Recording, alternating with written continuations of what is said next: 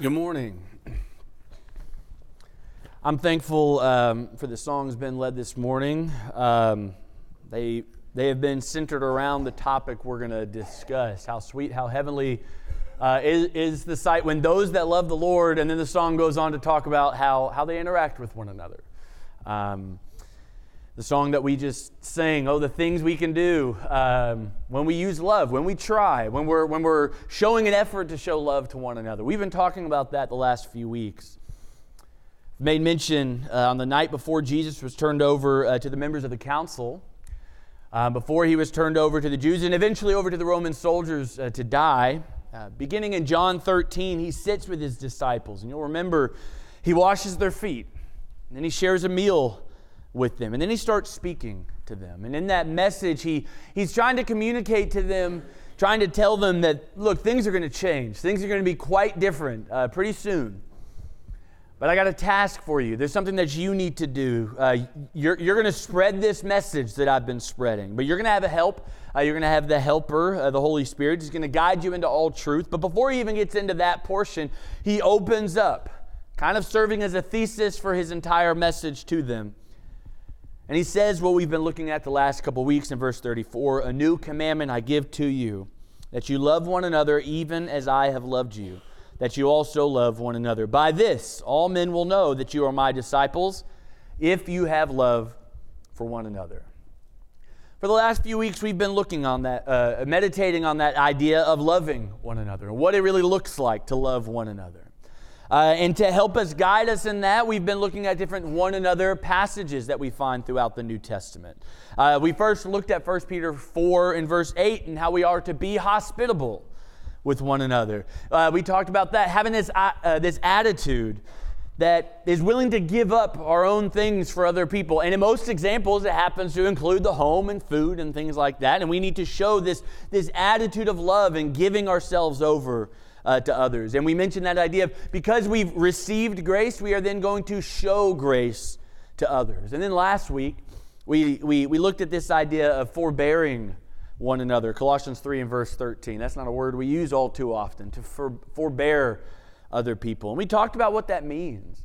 We looked at 1 Corinthians 13 and just how many of the synonyms for forbearing is used. We looked at how we ought to bear with one another. We ought to cover up one another's sins. We're there to love one another. We defined it as being willing to be the loser in a lot of situations, to tolerate other people, to put up with other people. And we do that out of love, kind of serving as the basis of forgiveness. So we talked about if you struggle with forgiving other people, maybe it's because you struggle with tolerating other people and forbearing other people, and that's what we ought to be building up towards. And in that, we're proclaiming to be disciples of Jesus in the way that we forbear one another. Well, this morning, I want to look at another one another passage found in Hebrews chapter 10. Go ahead and turn there. We're pretty much going to spend all of our time there in Hebrews chapter 10. Now, the book of Hebrews is a rather dense book. If you've ever read through it, we're not going to go through all of it, but I do want to summarize a little bit of it. At the end of Hebrews chapter 10, the writer, of whom we don't know the name, gives kind of his reason for writing this book. Even though he's kind of thrown in hints along the way, towards the end of Hebrews 10, he lays out, here's what I want you to know. Begin reading with me in verse 32. Hebrews 10, beginning in verse 32. He says, "But remember the former days when after being enlightened, you endured a great conflict of sufferings, partly by being made a public spectacle through reproaches and tribulations, and partly by becoming sharers with those who were so treated. For you showed sympathy to the prisoners, accepted joyfully the seizure of your property, knowing that you have for yourselves a better possession and a lasting one." So you see in these first three verses here that, look, you've done well, you've suffered, you've even tried to comfort others who are suffering. You've given up your possessions, knowing that there's better possessions that God has in store for you. But then he transitions in verse 35. "Therefore, do not throw away your confidence, which has a great reward. For you have need of endurance, so that when you have done the will of God, you may receive what was promised. For yet in a little while, he who is coming will come and will not delay. but my righteous one shall live by faith. And if he shrinks back, my soul has no pleasure in him. But we are not of those who shrink back to destruction, but of those who have faith to the preserving of the soul. And then in chapter 11, he transitions into these wonderful examples of faith. Jesus kind of being the pinnacle of those examples of faith in chapter 12. But it seems as though his purpose for writing this letter is to encourage the readers, don't shrink back. You've shown so many great things. Don't shrink back into that world you came out of. But what's interesting is if you read chapters 1 through 10 to this point, you have this beautifully crafted theological argument going deep, having like this huge deep dive into the Old Testament. But really, what this book is, it's really just this emotional plea to Christians to hang on just a little bit longer. The readers were people who had committed their lives to Christ. They had been enlightened, as we read back in verse 32, but they were tempted to shrink back into their culture, to blend in with the culture a little bit more, to blend in with the values that surrounded them, because it was easier to do so. It was certainly less threatening to do so. Does that sound familiar? I mean, is this a message that's totally unique to the readers of Hebrews, this temptation to shrink back into the world you once left? A temptation to blend in with the world around us? Is that something unique to them? No, I hope you see that. This struggle, I think, is something that is extremely universal, even though the writer goes through detailed arguments as to how Jesus is superior to angels, to the priesthood, to Abraham, how his covenant is better than the law of Moses, how his promised land is better than that of Canaan, his mountain is better than Sinai. And even though all of these things are innately tied to Judaism, something that, our culture doesn't really know a lot about. I don't think many of us are deeply tied into Jewish culture. So how can we connect to this? But really what he's communicating is, I want you to see the truth. I want you to know what is true. And he's asking this question, do you want to cling to what is true or what is convenient? That message is universal. And that's largely what the book of Hebrews is trying to communicate to us. Do we want to cling to what is true or cling to what is easy and convenient? But if we're truly being honest with ourselves, I don't think we always think logically.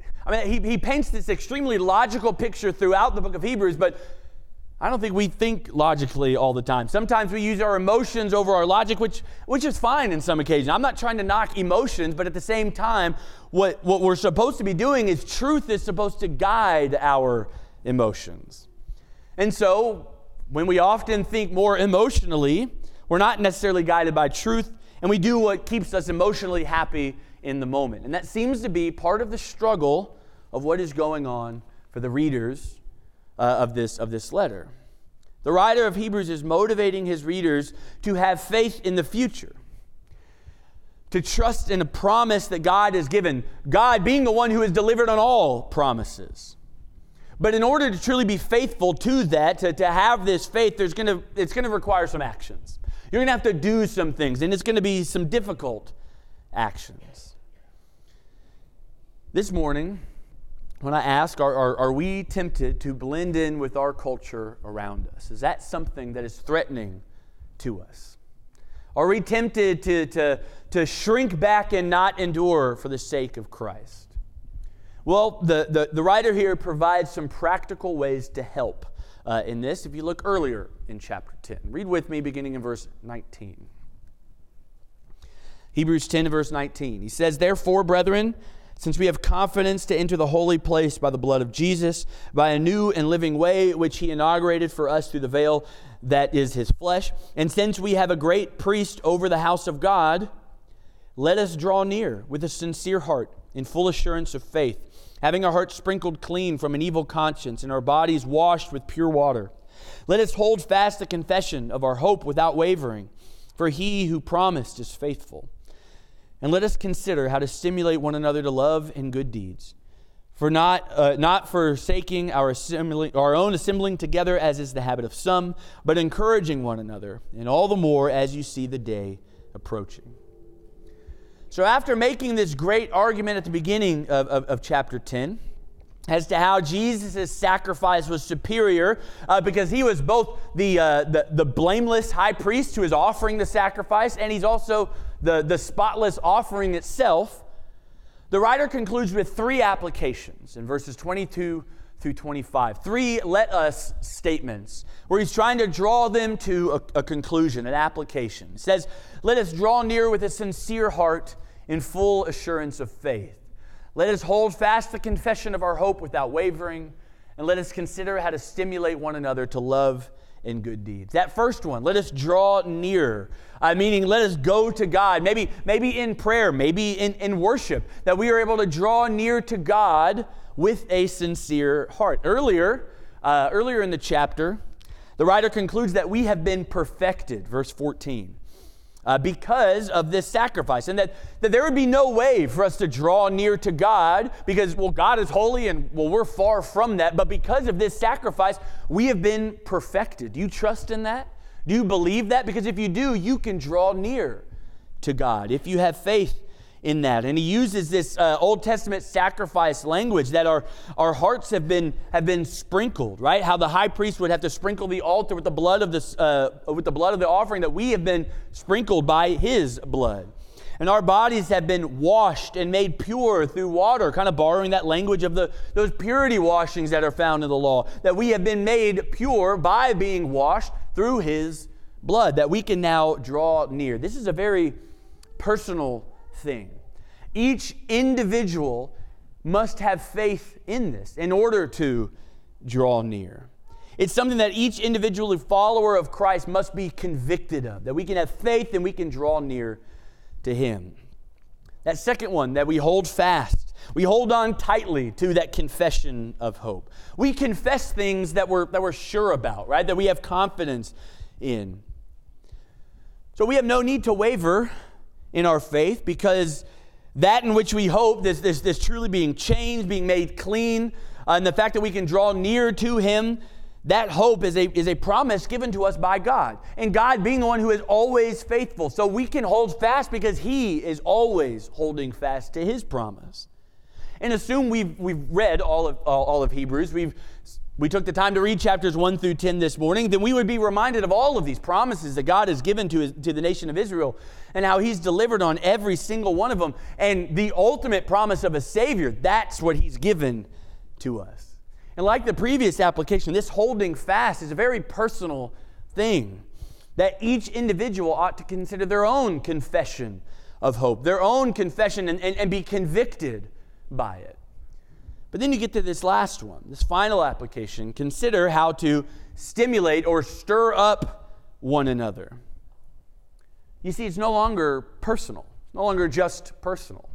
It's no longer an individual thing, that we have a responsibility to act upon our individual faith, those first two applications. We have a responsibility to act upon our individual faith for the benefit of others. There's that last application. So because this teaches us how we ought to treat one another, by way of this series that we're going through, by the way you stir up one another, all men will know that you are my disciples. By the way that we stimulate one another to love and good works. So that word stimulate or stir up, as other versions put it, it's actually a noun in the Greek, not a verb, even though that's how we read it in English. It actually means like an irritation, like we're supposed to irritate one another. That would really put last week's forbearance lesson to the test, that we're supposed to irritate one another. But I think the idea is that we're creating a change. The only other time this word is used in the New Testament is Acts 15 and verse 39, where Paul and Barnabas have a sharp disagreement. It's what to do with John Mark. That word that phrase sharp disagreement is the same word that we see here, stir up one another. I think the idea is that we're being challenged to change in a particular direction. I think the NIV puts it best in that it uses the word spur. We're supposed to spur one another I've never ridden a horse. Y'all know, I'm sure, a lot more about what spurs are used for than me. But you're irritating the horse in such a way to get it to move in a particular direction. And so we're called to spur one another or stir up one another to love and good works. I want to think about how we do that this morning. Now, if verse 24 was the last bit of this final application, then this lesson would take a very different route, because we could brainstorm for a long time as to what it might look like to stir up one another to love and good works. But the writer gives us a clue as to how to do that in verse 25. In verse 25, he places the context of spurring one another or stirring up one another in the context of meeting together. Chapter 10 and verse 25, not neglecting to meet together as is the habit of some, but encouraging one another, and all the more as you see the day drawing near. I want to think about this verse a little bit more. When do you usually hear the Hebrews 10 and verse 25? Well, it's typically in the context of church attendance, right? Like, this is the go-to verse. This is the go-to verse when it comes to proving that we all must go to church, right? Now, I'm not going to stand up here and give you some curveball and say it's not actually telling you to go to church. I'm not going to say that. That's not the conclusion. However, I do want to meditate on this verse a little bit more. And I want to ask the question, what is he trying to communicate in this particular passage? And I think it cuts a little deeper than just required attendance. But to do that, I actually want to look at a different passage that has absolutely no connection or resemblance to what's being talked about here. Ephesians chapter 4 and 28. I want to draw a conclusion from this passage that I think does apply to what we see in Hebrews 10 and verse 25. All right, Ephesians 4 verse 28, I got it on the screen there. It says, let the thief no longer steal, but rather let him labor, doing honest work with his own hands so that he may have something to share with anyone in need. All right, so we have a problem here. We've got a problem of stealing. There's a thief in the midst, and so something needs to be done about it. And Paul's solution to this thief is, well, don't steal anymore. Stop stealing. That's part of the solution. But notice, he does not say, don't steal, but rather work so that you just stop sinning, so you're not sinning anymore. He doesn't say, don't steal, but rather work, because, well, it's the right thing to do, and you'll finally be right with God if you stop doing this. Notice he doesn't say, don't steal, but rather work, so that you can provide for yourself. You can make an honest wage, and people will stop having to take care of you. Now, all those things are true, right? Those are reasonable conclusions, but that's not what Paul says. Yes, the substitute for stealing is, in fact, working.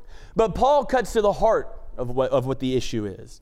The heart of the issue is that you're stealing because you're selfish.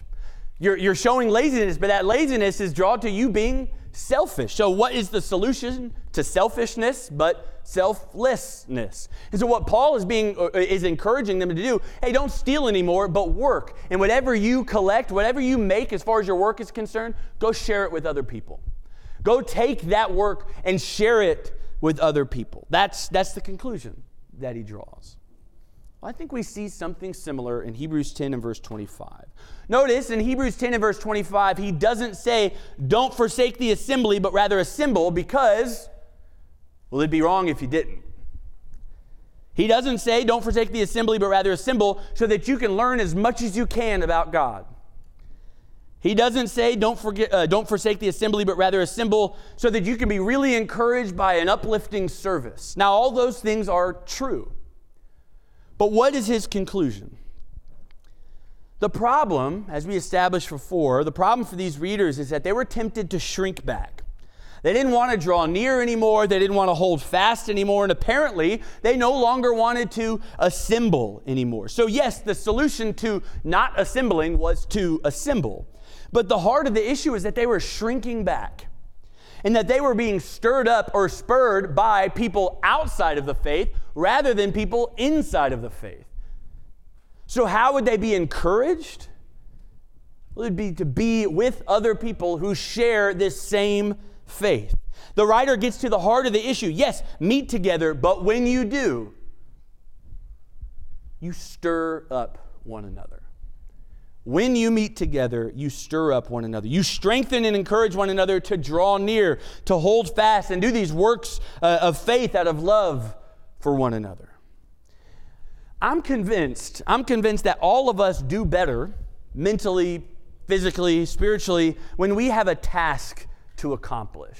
I think you see this from a really early age. You give a little kid a little task, and maybe it's just to close the door behind you or something like that. Kids want something to do. They want to have that fulfillment of completing a task, and I think it goes for us as well. And I think it goes all the way back to the very beginning. In Genesis 1 and 2, we were created, and what did God do? He gave us a task. He gave us something to do, to take care of the garden, not just for our own sakes, but for the sake of others. And go on to Abraham. Abraham was to be a blessing to other nations. I think there is something ingrained in us to find fulfillment within a task. And I believe we can misapply the thought of not neglecting to meet together by strictly saying that we're missing out on all the benefits that church can be for you.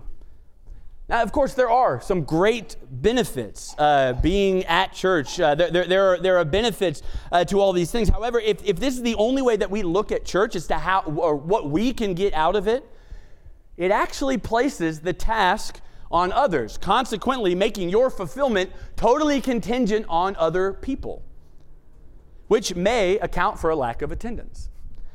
It may account for disunity within the church. It may account for why people hop from one church to another. It may account as to why preachers and leaders in churches are so burnt out because everybody else's fulfillment is totally based on them.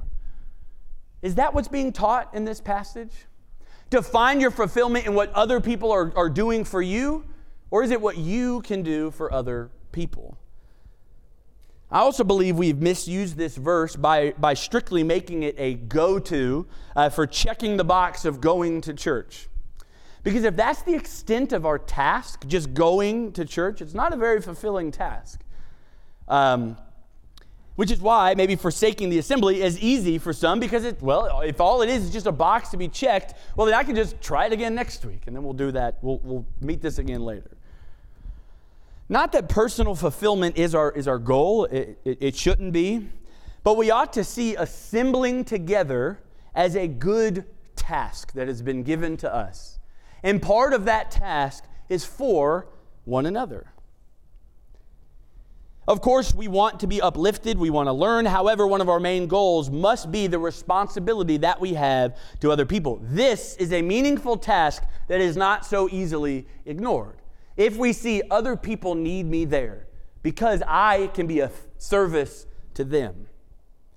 We ought to be motivated to go to church by our gratitude to God and His saving grace. I don't want to neglect that. I don't want to lose sight of that. But similar to the hospitality discussion we had a few weeks ago, we have received grace from God, and we ought to be willing to show grace to others when we meet together. So does this verse teach us just to go to church and to assemble? Absolutely, it does. But it's hard to say we're truly drawing near to God in faith if we're neglecting what the disciples were doing from the beginning, and that was getting together. But it teaches us to get together for a purpose, specifically for one another. So I want to look at what it practically means in verse 24 to stir up one another to love and good works. Well, the first word you see after this let us consider. Let us consider, meaning let us think ahead. If we're going to meet together, we need to think ahead when we do it. We need to consider something. We need to plan, have some purposeful insight. Have you considered this morning? For example, have you asked this question, like, why are you here? Why are you here this morning? Why'd you come to church today? Do we ever ask ourselves that? I don't, certainly not as often as I should. Why am I sitting where I'm sitting this morning? I mean, ask yourself that right now. Are you here this morning to consume or to contribute? Which of those two terms would best define why you are here this morning? Or any of those two terms, maybe neither one. And that might seem a little harsh to kind of paint the picture that way, but if we're going to use Hebrews 10 and verse 25 as our go-to verse for church attendance, and let's not ignore verse 24 that puts the burden of responsibility on you to stir up other people when you meet together. Is that why you're here? To stir up one another this morning. Have you considered how you're going to stir up other people this morning? Like, did you have a plan coming to church this morning? I'm sure a lot of us have routines that we have before we come to church on Sunday mornings. Maybe we listen to certain things, or we don't listen to certain things, or we read certain things and we ignore other things. We have a way of getting our minds ready. Is part of that way thinking about a specific conversation that I want to have with somebody when I get there? Or maybe doing your lesson and figuring out a question that you want to ask in Bible class, or a comment that you might want to make in Bible class, or maybe a word of encouragement that you want to give to someone, or maybe a specific reason why you're sitting where you're sitting this morning in your pews, right? Have we considered these things? Have we considered a purpose behind our actions this morning? If we're truly going to spur one another, stir up one another to love and good works, we must first consider how we're going to do that. But then secondly, our motivation for this must be love and good works, right? So how are we stirring up others to be more loving, to do more good things? How can we do that? Well, I think first, as we consider like when we're actually meeting together, is our example when we assemble. What your example can be. And the most obvious one is just the fact that you're here. Your presence this morning is an example to other people. It is beneficial to see people. Seeing a full house is just an encouraging thing. Just knowing that there are other people concerned about God's word is an encouraging thing. It helps us draw near. It helps us hold fast. It helps us show love and good works and all these things. After all, you can't really stir up one another if you're not around one another, right? So that there's just being here is good. So inasmuch as it is in your control, and I know as we've talked about many times, it is out of some people's control whether they can be here or not.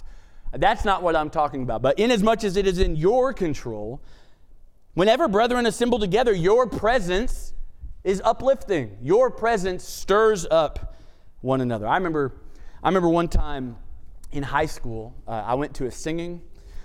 There were a bunch of high school kids, college kids who were singing. Well, my sister, who's a Christian, was unable to come. And she usually came to all these things. She never missed. But she wasn't able to come this time because she was sick. But someone in our group decided to call her while we were singing, try and encourage her that way. So we called her, got her on speakerphone, and we start singing. Well, my sister decided she wanted to start singing too, and if she does anything, she does it pretty passionately, and she was singing rather loud, but it's over the phone, so you know what happens. Like there's this delay that happens as she starts singing. And in my head, I can't remember what song it was. In my head, it's like one of those call and response songs, like Our God Is Alive or something. And so we're already having this call and response, and there's my sister with this third echo going on. And it was chaos the whole time as we were trying to do that. But as I think about that story, as I reflect on that, it was a reminder to me of how much different it was when she wasn't there. We tried to make it the same. We tried to account for it. We called her in, and we tried to be encouraged by her in that regard, but it just added to the chaos that was a high school singing. It's not the same when you're not here. And I know there's other ways that we try and account for it. We have online services, and I hope it's beneficial for some. Those of you who are listening online, I hope it is beneficial to you. But at the same time, if you can meet with somebody wherever you are, in whatever country you're in, meet with people. Stir up one another in their presence to love and good works. 1 Corinthians 14 talks about what we do when we meet together. And it's to edify. When we get together, we edify one another. And maybe it's important, it's easy for us to see the importance in meeting together on Sunday mornings. For some reason, that feels like the more important service to go to, and so we do that. But Sunday afternoons, gospel meetings, stuff like that, well, maybe that's different. Is it a sin to miss those? Well, if you're looking for like a box-checking kind of answer, that's not what I'm going to give you. Perhaps a good response is, well, what would a heart that desires to draw near to God choose to do? A Again, there are specific situations in people's lives, responsibilities that they have for themselves and for other people that might keep them away from here. But ask yourself the question, what would a heart that desires to draw near to God do? But specifically, as it pertains to this lesson, what would a heart that is seeking to stir up other people choose to do? Maybe that can answer your question as to whether you have to come to services or not. But again, we come and we do these acts of worship. We've sung, we've prayed, we've read God's word. We do these things to edify as we look at 1 Corinthians 14. So, as we think about different acts of worship, our example within those acts can be encouraging to other people. If you are leading in worship, men, those of you who are leading in worship, have you given thorough preparation to what you're about to do? Have you thought about the songs that you've chosen? Have you thought about the prayers that you're doing? Because you're leading other people in that. And are you stirring them up in that?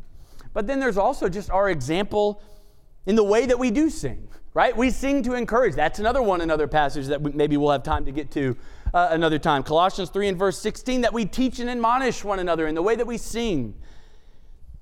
I think we encourage people in the way that we're engaged in worship, be that the service, be that Bible class, things like that, the way that we actively prepare for these things. Our demeanor in prayer, all of these things, I think, can be a contribution and encouragement to other people. But notice, these particular ways aren't ways that we actively engage with people, but it certainly is a way that we stir up one another. But we should go beyond just being here and doing these things. Don't just come to services, but come and stay for a while, right? Show up early and stay late. Maybe that's something we can do. It's one of my favorite things is to kind of stick around here and just observe how many people are getting shoved out the door because you won't go away, and you keep talking to people, and everyone keeps having these wonderful conversations, and we can't really quantify just what's happening in there, but God knows, and that's a great thing that you're doing by sticking around. We're blessed. We're absolutely blessed in that most of us don't have to work today. Some of you do, and yet you've chosen to be here anyways, and I appreciate that, and that's a wonderful example. But most of us don't have to work today, so redeem the time. Use this time well. We're already here. Why would we not use this as a way to encourage and uplift one another? Because if we see meeting together as just something we have to do to check a box and obey a particular verse, well, then there's no reason to show up early and stay late. That would be like showing up early to work and just sitting there and not clocking in, or clocking out and just sitting there and doing more work or something like that. No, you're not going to do that for work. But if you're here for a purpose, if you're here to stimulate one another, to stir up one another, well, then there is a reason to get here a little earlier, to stay a little later and converse with people. We can use this time maybe to talk about services, to encourage one another, to have meaningful conversation. I think we ought to try to engage in meaningful conversation. It's not that we can't talk about music or sports or daily life or things like that, but if we truly consider what the writer says at the end of verse 25, which is, the day is drawing near, which means, what day is that but judgment, right? That's what he talks about after that in the next few verses.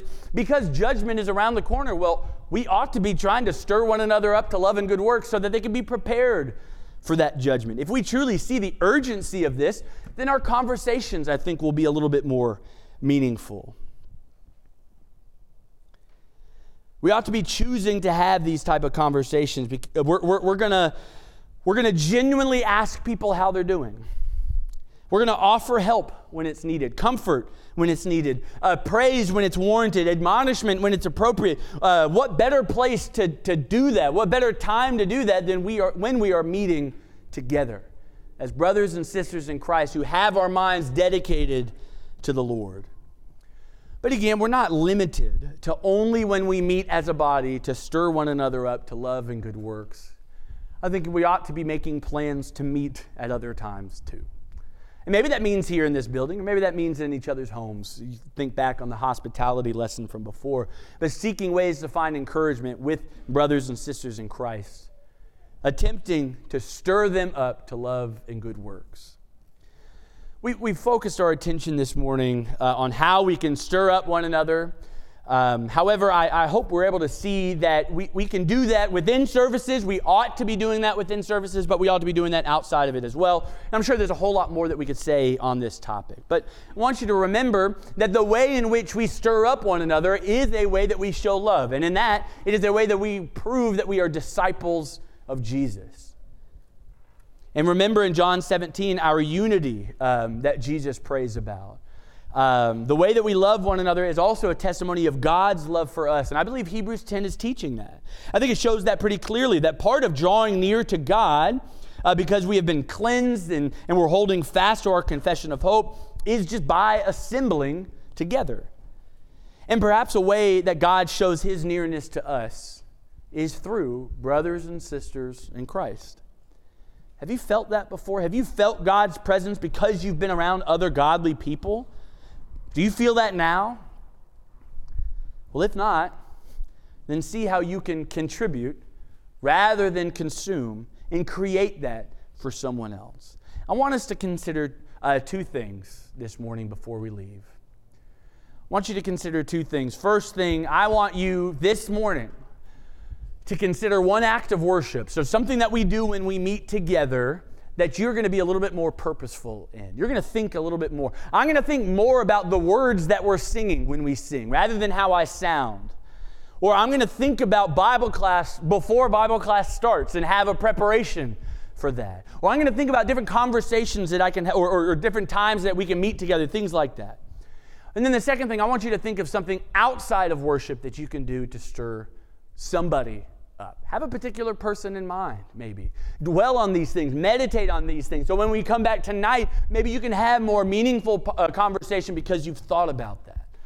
I want us each to choose two things that we can improve on this morning as far as stirring up one another is concerned. It's so important for us to consider these things because just like the original audience of this letter, we are tempted to shrink back. We are tempted to blend in with the culture more than we should, because it's easier. It's the typical thing to do, and we need one another to help strengthen us in that fight. And we ought to use this time wisely. If this lesson has stirred you up to commit your life to Christ, well, there's no better time than now to do that, to commit your life to Him. But if it's at least stirred you up to want to consider Christ a little bit more, maybe study His Word a little bit more, I would love to be one who studied the Bible with you. And there's a whole lot of other people here who would love to do the same thing. So use this time to talk to somebody. Hey, would you be willing to meet with me so we can talk about Jesus a little bit more? But if you're a Christian and you just haven't been doing what you're supposed to be doing, maybe outside of church, maybe in church, or you have a problem with someone across the building and you don't know how to talk to them or something like that, how can you stir up that brother? If you need to reconsider these things this morning, this is an invitation. That's what we're going to offer. We're going to stand and we're going to sing and we're going to offer this invitation. And as we do that, I want you to dwell on those things. And if you need to make some sort of public confession, whether that be commit your life to Christ or repent of something in particular, do that now as we stand and as we sing.